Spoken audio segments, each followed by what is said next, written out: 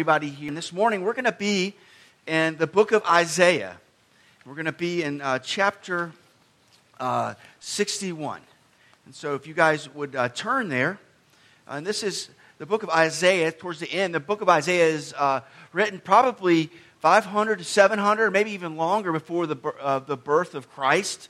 And the prophet Isaiah writes to his people, the Israelites, judgment, encouragement. He also describes a king who would come in power and in victory, but also a king that would come as a servant and would actually suffer and be wounded and crushed and die for his people. We see that in chapter 53. That's actually what we meditated upon on Good Friday. We went through that passage and just considered what Christ has done for us in that. And so the book of Isaiah, though, turns and he gives us yet another prophecy of this coming servant king. And that's what we get here in chapter 61. And so hopefully it'll be on the screens for us this morning. And starting in verse 1, hear the word of the Lord.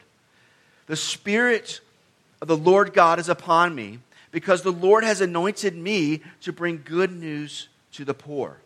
He has sent me to bind up the brokenhearted, proclaim liberty to the captives, and the opening of the prison to those who are bound, to proclaim the year of the Lord's favor and the day of vengeance of our God, to comfort all who mourn, to grant to those who mourn in Zion, to give them a beautiful headdress instead of ashes, the oil of gladness instead of mourning, the garment of praise instead of a faint spirit, and that they may be called oaks of righteousness, the planting of the Lord, that he may be glorified.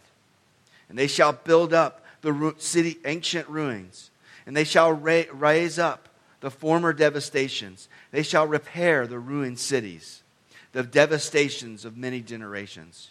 Strangers shall stand and tend your flocks. Foreigners shall be your plowmen and vine dressers. But you shall be called priests of the Lord. And they shall speak of you as ministers of our God. You shall eat the wealth of the nations, and in their glory you shall boast. Instead of your shame, there will be a double portion.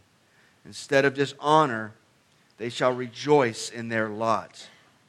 Therefore, in their land they shall possess a double portion. They shall have everlasting joy.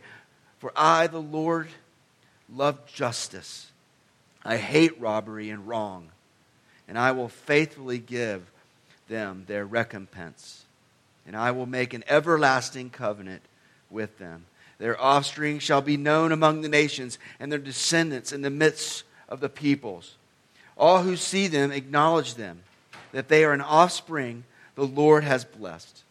I will greatly rejoice in the Lord. My soul shall exult in my God, for he has clothed me with the garments of salvation. He has covered me with the robe of righteousness. As a bridegroom decks himself like a priest with a beautiful headdress, and as a bride adorns herself with her jewels. For as the earth brings forth its sprouts, and as a garden causes what is sown in it to sprout up, so the Lord God will cause righteousness and praise to sprout up before all the nations. Let's pray. Heavenly Father, we thank you for your word.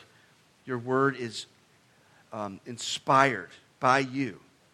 It is the word of God. It is infallible. It is inerrant. It cannot be proven wrong. And then when we come to your word, we should know that we should be transformed. And so, Lord, we ask that you would speak by your Holy Spirit through me and through your word this morning. We praise you for that in the name of Jesus. Amen. So, have you ever made a mess or a problem so big it seemed beyond repair? Have you ever just created a little mini disaster? One time, we were living in Columbia, South Carolina, and we were preparing to move and sell our house. And to do that, you have to fix the house up to put it on the market. And so we were doing that. We put in new carpet. We painted new linoleum in the bathroom. We did all kinds of stuff to beautify this house. Well, I had one little last thing to do. And this was like a day before I was to literally drive out of town and be gone for a month. And I had this one little task, and we had an air conditioning that actually was up in the attic. And for years, the main drain that would drain the water that comes off the air conditioner had been broken. And so it had been operating off a backup drain, and I was okay with that. But selling a house, it wouldn't be. And so I got up in the attic, and I set out to fix this pipe. And to do that, you cut the pipe, and you got to re-glue this pipe. Well, the pipe had, so that I had to learn about plumbing and piping and all this stuff, and I discovered that there's two pieces to this process. There's this purple primer, and there's this glue. Have you ever done this? And you use the primer, and you put the glue on, and you set it back to pieces, and it looked amazing, and it worked. Water flew through it, it didn't leak or anything. And I was really proud of myself, got some of my stuff together, and as I was making my way out of the attic, I had left that little purple primer can sitting next to the attic stair open. And my foot tapped that little can. And that can bounced down the stairs, the attic stairs. And it was like slow motion. It was like, no! And I saw it leave. And I saw it go out of sight. And I looked over the edge, down into the hallway, where there was new carpet, new paint, and right next to the bathroom with new linoleum floors. And all I could see was purple. It was like a purple bomb explosion went off in our hallway. And I had this moment where I was just like, I want to die right now. And when I went down and I'm trying to clean, and I'm like rubbing the carpet, and it's so acidic, it's eating the carpet. And I remember my wife saw my face turning red and smoke starting to come out of my ears, and she said, "Go to the garage. You're going to scare the kids." And I just went in there and freaked out. But have you ever had a problem that bad? Have you ever created a problem that you just think there's just no way this is ever going to be fixed? This is beyond repair. And many of us face problems like that. Many of us face situations in our life and we're like, there's no way around this situation. Or if we look this broader in our world and you say, we look at the issues, the political issues, the race tensions, poverty, crime.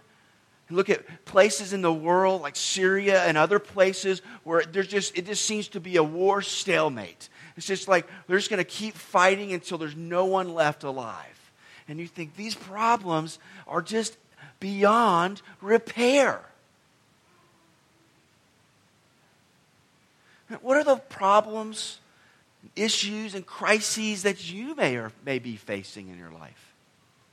What's the mess in your life? Well, here in this passage, Isaiah 61, we see God promising to fix all the problems. This is a promise saying God is going to mend all of these issues and problems in the world. And my favorite part about this passage is down in verse 8. And it says, "For I, the Lord, love justice. I hate robbery and wrong." What that's saying is, God refuses to leave this world and our lives the way they are. God refuses to leave it standing. And He will eventually act. I love that part. And then, if you know much about this passage, you've probably heard the beginning part of this passage. Because Jesus, in Luke chapter 4, at the very beginning of His ministry, goes into the synagogue, opens up Isaiah 61, and reads this very passage, saying, this is what I'm here for. This is what I'm about. This is my mission right here. And then he says, right after that, today this scripture has been fulfilled in your hearing. And so Jesus is saying, by his coming, what he's going to do in his life, he is going to begin and inaugurate what is going to happen throughout this passage. And we're going to see three things that get laid out in this passage, okay? That first of all, God sent Jesus to be a rescuing Savior, to create a restoring people, to enjoy his redeemed world forever. He's sending a rescuing Savior, create a restoring people to enjoy his redeemed world. So, first of all, we see Jesus declaring he's coming as a rescuing Savior. And the first way that he rescues is that he came to rescue us from our sorrows. Look at what he talks about. Look, he says, the Spirit of the Lord is upon me because the Lord has anointed me to bring good news to the poor, to bind up the brokenhearted, proclaim liberty to the captives, to open the prison to those who are bound, to proclaim the year of the Lord's favor. So he's come to bring good news to the poor. And that word can be translated afflicted or humble, or low position. He's come to bind up the brokenhearted. And one person put it this way, that Jesus, in this sense, to bind up the brokenhearted would mend the hearts of those who are so broken by life they despair of having any hope. The problem is beyond repair. And then in verse 2, he's come to comfort those who mourn, who grieve. And so the beginning part of this says loud and clear, God deeply cares about your sorrows. He cares about the hurt and the heartbreak in your life. This word heartbreak, it means heart, the word heart, and then the word that combines with it, it's kind of a crunch word in the Greek. The word that means to be crushed and ground down to powder, or to be torn apart by wild animals. And so God cares about our heartbreak. But here's the thing. God sent Jesus to do even more. He sent Jesus not just to alleviate our worldly sorrows and our worldly concerns and our worldly problems. You know, some problems are obvious, right?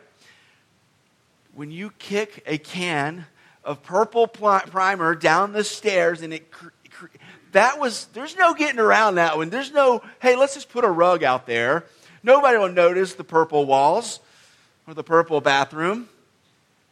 No, I mean, it was a problem you could not ignore, but other problems are less obvious. So if we want to go talk about houses and stuff, what about, say, like a problem like termites? They can go and they can do their work, and the problem can exist, and you never even know it's happening until potentially too late.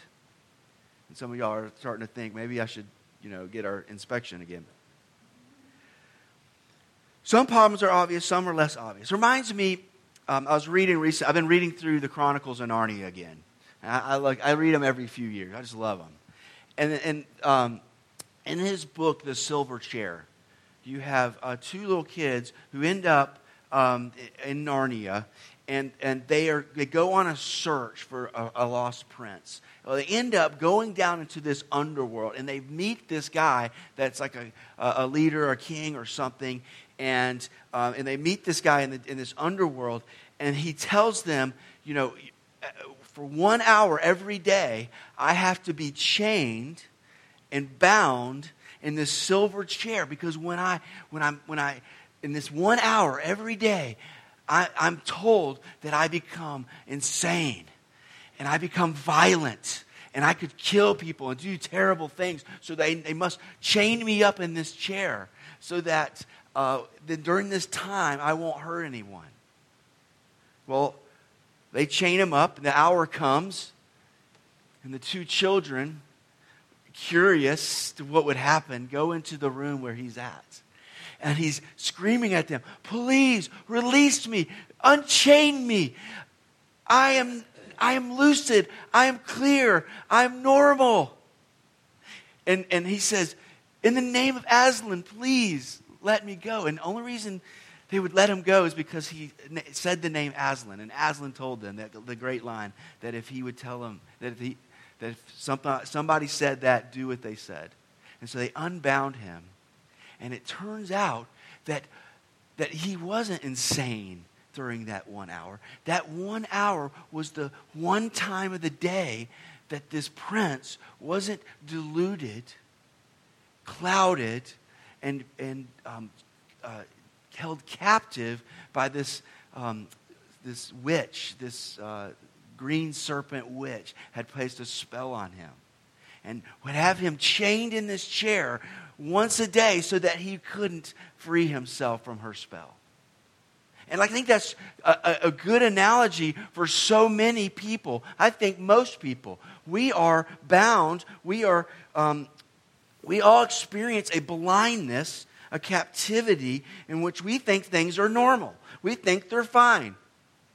Or the problem is outside of us. We need a new location. We need better finances. We need healthier relationships. We need new politics.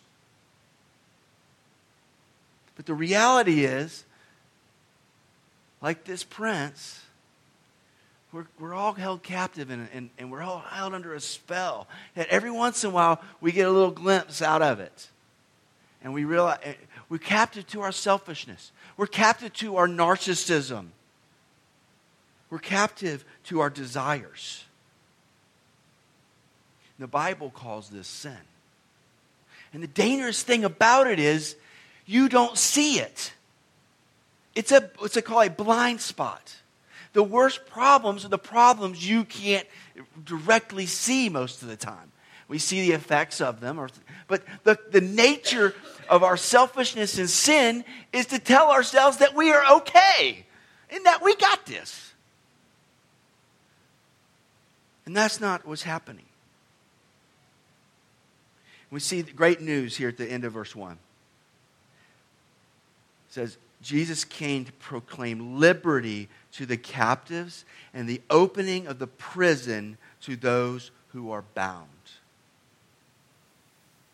So Jesus came to free us, to give us liberty from our captivity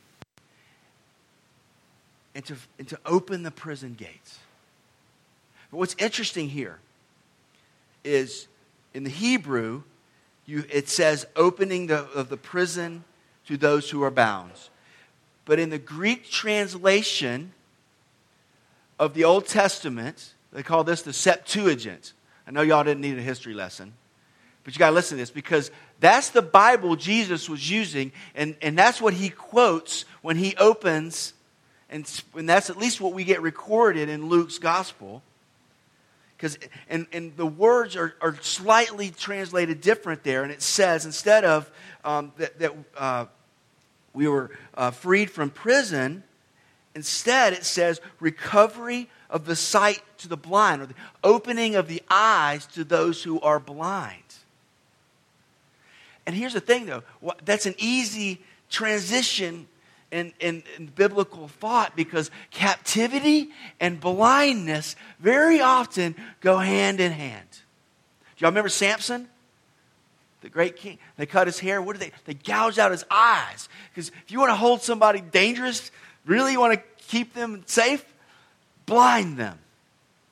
And so what's being proclaimed here is that we're going to be freed from our captivity, which is in very much the same way a blindness, that we miss where we are. These verses led Charles Spurgeon to say, how often is the mental eye closed in moral night? And who can remove this dreary effect of the fall but the Almighty God? Here's the bottom line. Jesus came to save us from our sorrows and our heartbreak. But more importantly, he came to free us from the captivity of sin in our lives. The destructive power that blinds us and tells us everything's okay. It inoculates us. It numbs us to the reality of the terror that sin really can be. And so he comes first as a rescuing Savior to rescue us from the captivity of sin. But he does this for a reason. So as a rescuing Savior, he's moving and beginning to build a restoring people. So that's the second thing we see here. A restoring people. Jesus came to save us, to be a restoring people. And so that's the reason here's the thing, we are called to be rescued, and then in being rescued, become rescuers and restorers. We are rescued to be rescuers. So he puts it in verses 3 and 4. We're rescued so that we might be called oaks of righteousness, planted in the world, in the Lord, that he may be glorified. That they should build up the ancient ruins, that they should raise up the former devastations, they should repair the ruined cities, the devastations of many generations. So there's a mission to be done. He restores them that we might be oaks of righteousness. And that's as good as it sounds. You know, big, hefty oak tree, planted deep, strong, safe, and providing. That's what God's people are to be.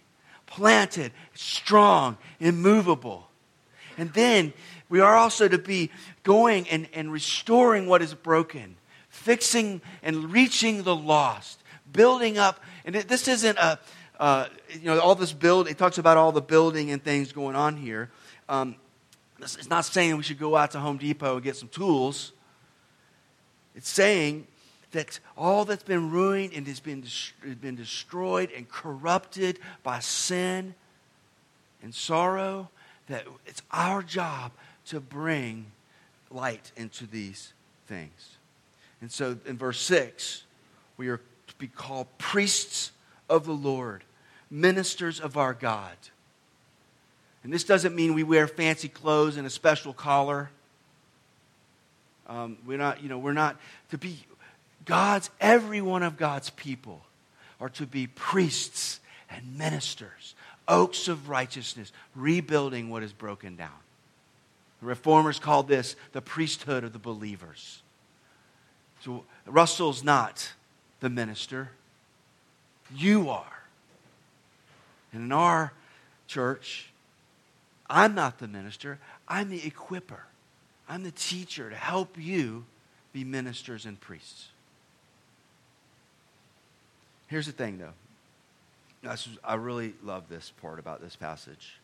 Something really remarkable in this passage is that God has chosen to use the very things that are destroying us, breaking our hearts, and have held us captive as instruments of restoration. He's going to take our ashes and make them beauty.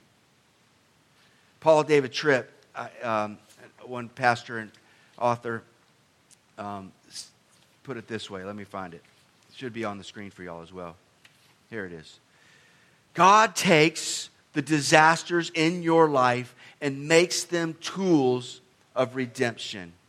He takes your failures and employs it as a tool of grace. He uses the death of the fallen world to motivate you to reach out for life.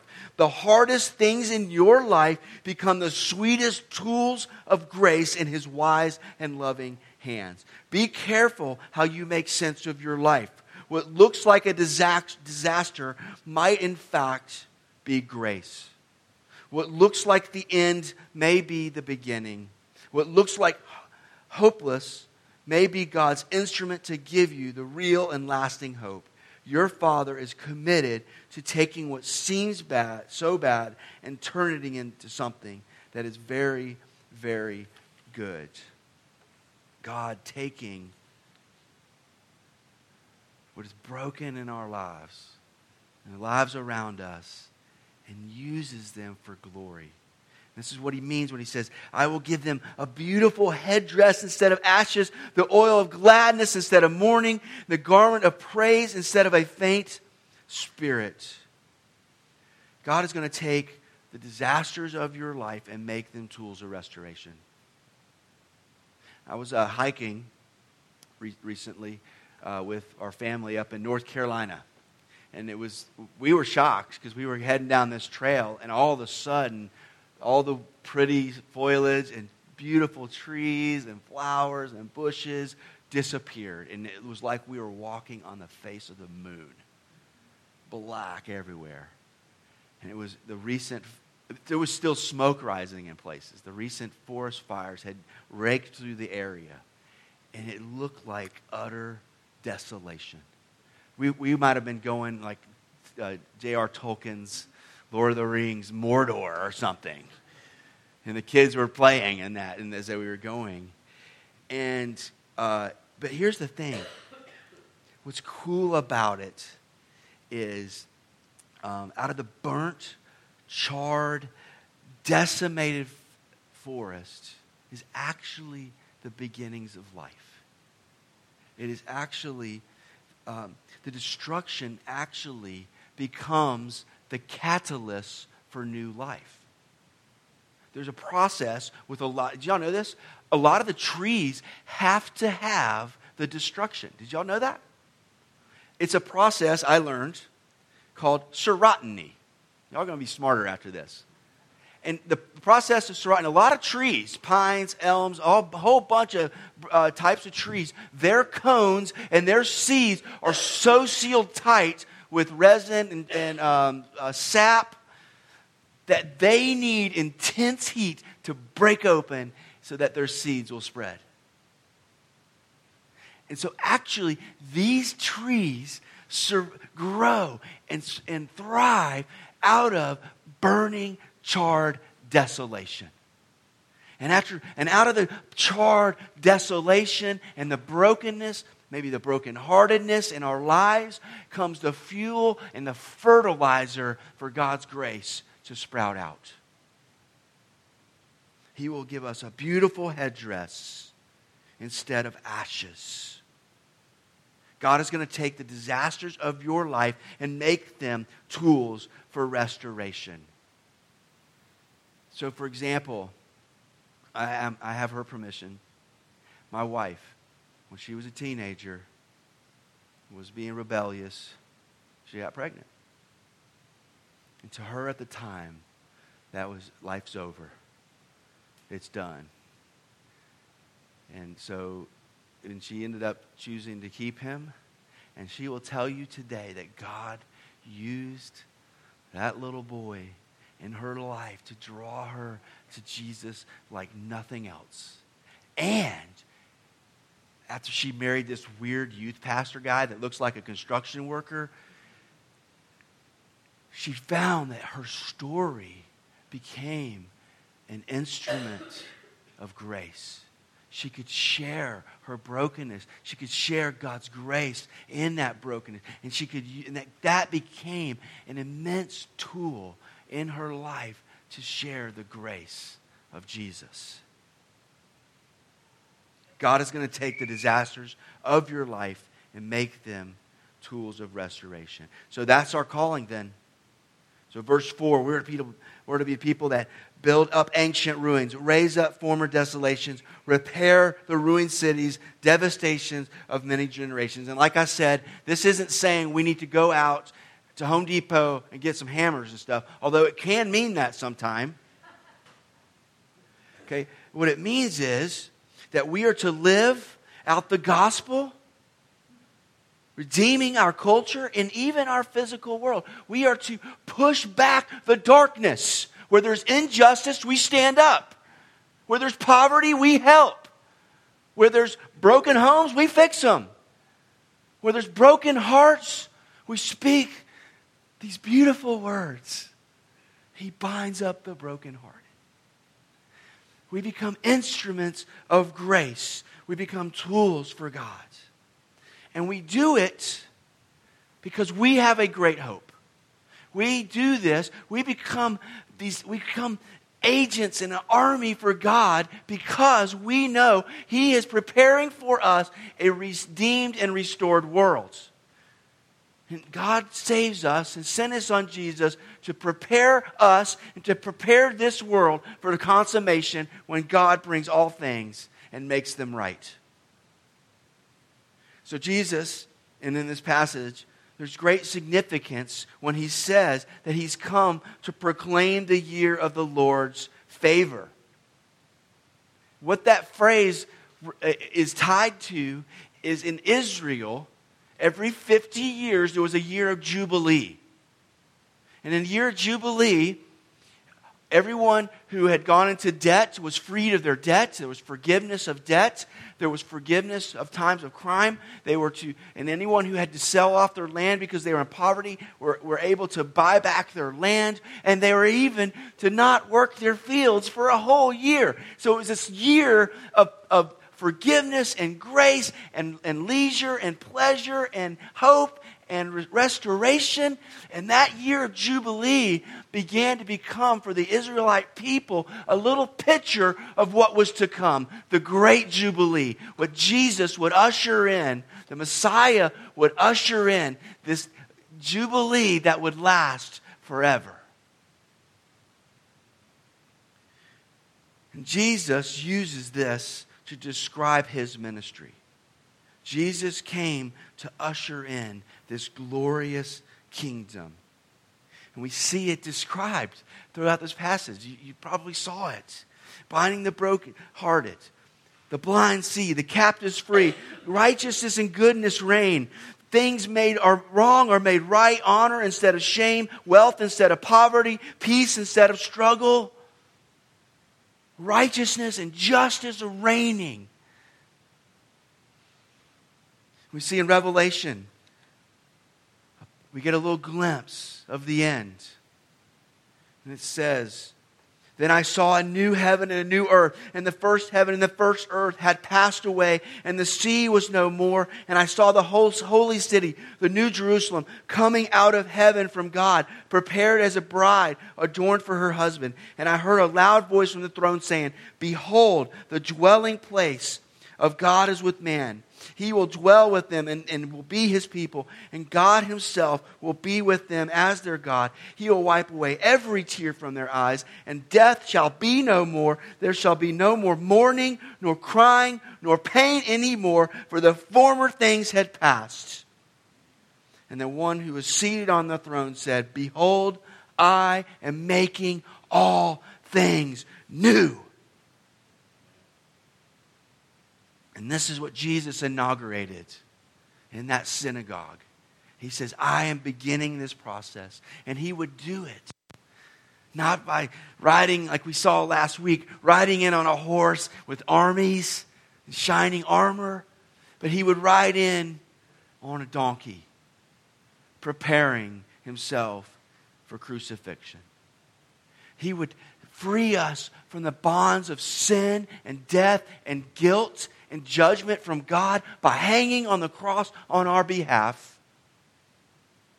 And the day we celebrate, 3 days later, broke the power of death and began the great resurrection, which one day will be fully consummated in every one of us, everyone we've ever known, everyone we've lost, everything will be restored and resurrected to new life. By His death, we're set free by the bondage of sin and death. And we are declared sons and daughters of God. And by His resurrection, we are commissioned as priests into His project to restore all things. So, what is your problem? What is your problem? We say that sometimes, don't we? But I mean it now. What is your problem? Is it clear to you? Let me say, if it's not, just challenge you to ask God, reveal to me where I'm blind. Reveal to me that I am in fact broken and that I have in fact sinned against you. That I am selfish and narcissistic and I'm controlled by my desires. And He will show you. Ask him to unbind you from deception, to untie you from the silver chair. And those of you I know in here who are brokenhearted, mourning, grieving, struggling, life in a broken world is so devastating. This is a promise. Charles Spurgeon asked it this way: Would Jesus bind your broken heart? Would he help you? Yes, that's what he came to do. Now, we've already said some of it God is using. It's the fire in the wilderness. It is the destruction that he is using to create glory and beauty in you. But here's the thing. The hope of the resurrection is not just that one day we'll be we can just forget all this stuff. But I don't know if y'all noticed. It said that in the end, he will give full recompense. In other words, extra payment, a repayment for all that we have faced, all that we had suffered, all that we have endured. Recompense. I love the word. But then he goes on to say, and they will receive a double portion. Did you catch that? A double portion. And so, as Paul would put it, there is no comparison for the glory that will be revealed. Our present sufferings cannot be compared to the glory that will be revealed in the consummation. And so, we hold on as people with hope. We hold on and we know that God is restoring and binding and making all things right. So let's pray. Lord, Heavenly Father,